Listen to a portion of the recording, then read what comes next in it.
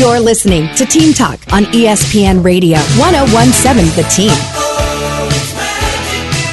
Summer is right. Did I tell you the joke about, how hot it was outside, Sam?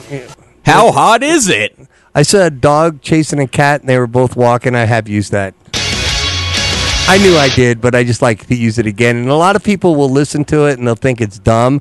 But I'll tell you what, they'll use it again. That's right. That's funny. I don't care who you are. All right. I don't care who you are if you're a Dallas Cowboy fan, but you want to know about Bourbon House, okay? Because that's where all the Cowboy fans go to watch Cowboy games. And Bourbon House has over 100 bourbons and whiskeys. That's right, 100 different bourbons and whiskey for you connoisseurs or you guys just dabbling in bourbons and whiskey. That's where you go, Bourbon House. And they're also the sponsor of our Cowboy Update. What's going on with the Cowboys? What's going on with the Cowboys there, Sam? Well, Zach Martin's back in the news again. We're going to get to that in a second because at this time it's the last place you would expect Zach Martin to be in the news. The last time he was in the news, we were talking about how his analytics are so much better than any other player in his position in the league. Right. ESPN.com's doing stories all week, ranking position groups in the NFL, talking to scouts, coaches, executives. Zach Martin was ranked as the number one offensive guard going into his age 32 season. But before we do that, for today's Cowboy Update,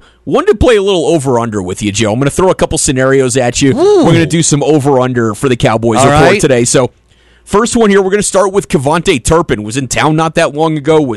Did a great segment on Mike Adams 2.0. He's a special teams guy. He's a special teams guy. Was voted by the players as one of the top special teams guys at a TCU. Now coming into his second season, he wants to be more on offense. He wants to have a bigger role on the offense this year. Not much pointing to that as far as any indication that it'll happen, but he wants it to happen. He's making a push for it. So, over-under for the year, Kevontae Turpin, 1.5 offensive touchdowns. And notice I said offensive touchdowns. I know you did, and I'm going to take the over because a guy that electrifying, you got to figure out how to get him on the field. I mean, bring him in on 3rd and 12s. You know what I mean? Like, let him be the sacrificial lamb that, you kind of dump it off 6 yards and say, hey, figure out how to get the other 6 yards and get the chains moving or whatever. So, no, I say, if he's... Remember, Tony Pollard was a special teams kind of all thing, in college himself, and he's, settled in nicely. The guy with the 49ers,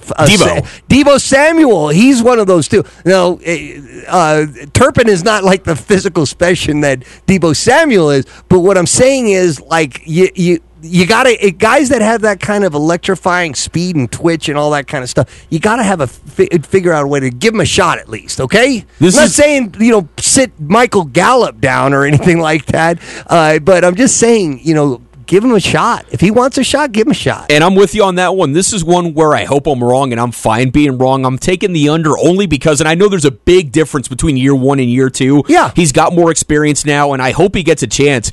But if it didn't happen with what the wide receiver depth looked like last year, and they didn't want to give him a chance then, I have to wonder what's going to be different this time, but I'd love to see it because he can be the plays that the Cowboys wanted to run where they would have CeeDee Lamb run those reverses and those sweeps. He's perfect for that. No, I know. There has to be a reason why it didn't happen. Well, the reason that you try it with CeeDee Lamb is because he's a threat to go downfield. Okay, like if Turpin gets on the field, they're going to be like, oh, there's going to be something going on, to try and get him the ball. It's a good point. But if he's on the field a decent amount of time, then you can run that reverse because he is being respected as a receiver. So anyway, I respect the fact that you went under 1.5. He could be used on offense this season and be successful and have 0 touchdowns. So I'm with you. You got the under 1.5. I got the over 1.5. All right, one more I'm going to throw at you. Oh, speaking of Tony Pollard, in his rookie season behind Zeke, Tony Pollard, 450 rushing yards and a couple touchdowns.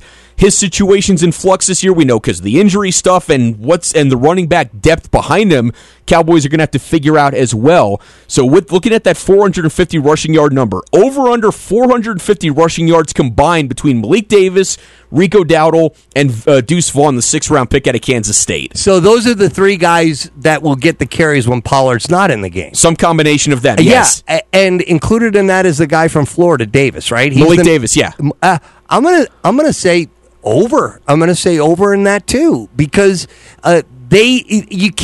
Pollard, there's going to be series where Pollard is sitting out, okay? If one of those three guys breaks one, just one time, that's going to make a big chunk off of that 450 or whatever we're trying to get to. So I'm fine with it. I believe in young legs, whether we know who these guys are or not.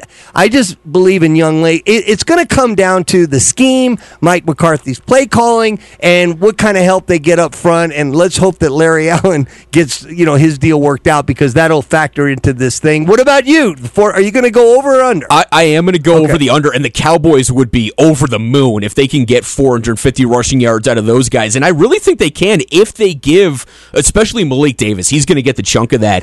I see a lot of rookie Tony Pollard in Malik Davis. He's shown that he's capable of getting that 12 to 15 touches a game behind Tony Pollard. I think they can, and if they can, Cowboys are going to be the happiest team on earth. And who are the other two guys? I mean, Rico Dowdle, who was on the team last year. Okay, Rico Dowdle. And Deuce Vaughn. He was the 6th-round pick out of Kansas State. He's 5'5". Deuce Vaughn. Just the name Deuce Vaughn should get you 250 or 300 in itself. He's 5'5", $170. So people are a little bit worried about what he's going to do, if he's going to get on the field, if he's going to stay on the field. You know what? He was 5'5", and what? How much did he? $170 at Kansas State. He was 5'5" and $170 at K-State, and I'll bet you anything there's a highlight reel of him that'll make your head spin, Sammy. So I'm fine with it. Again, that's what these. And we're going to hear from some other running backs that have a whole take on this. Yeah. Derrick Henry and some of these other guys about this disrespect for the running back position. But I'm just telling you, kind of like we're seeing in the NBA, Young is good. Young is real good when it comes to these NFL guys and what they see these guys can do. All right, well, Zach Martin is a big part of that, like you said, absolutely. As far as having some kind of stability on the interior of the offensive line, center is still a little bit iffy. Left guard, as long as Tyron Smith is healthy, left guard's okay at that point. Your guess is as good as mine. Well, Zach Martin is now getting in this list of guys who are unhappy, who want contract restructures, and who are threatening to sit out training camp. You'd never think it of Notre Dame, All-Pro, Pro Bowler, as all the accolades for Zach Martin. But even going into his age 32 season, he wants a restructure on his contract because he's set to make about $13 million this year, which is still a decent amount of money. The top offensive guards in the NFL are making around 20, and understandably so, he wants to be paid as the top guard. And this comes out a day after ESPN, releases who the most valuable players at their positions are. Yeah, I mean, these kind of things are just the black cloud.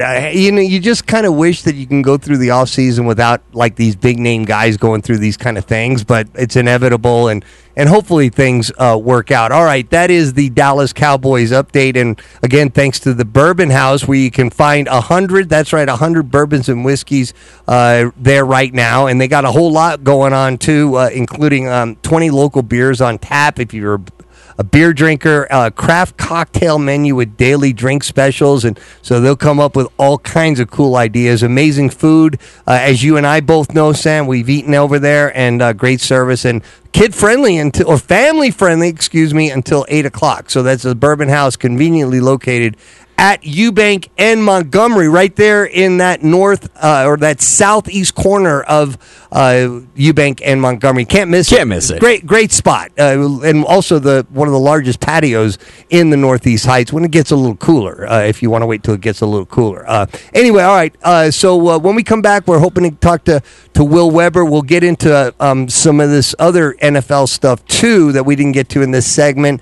But it's all coming up next. Joe O'Neill, Sam Hauser, ESPN Radio 101.7 The Team.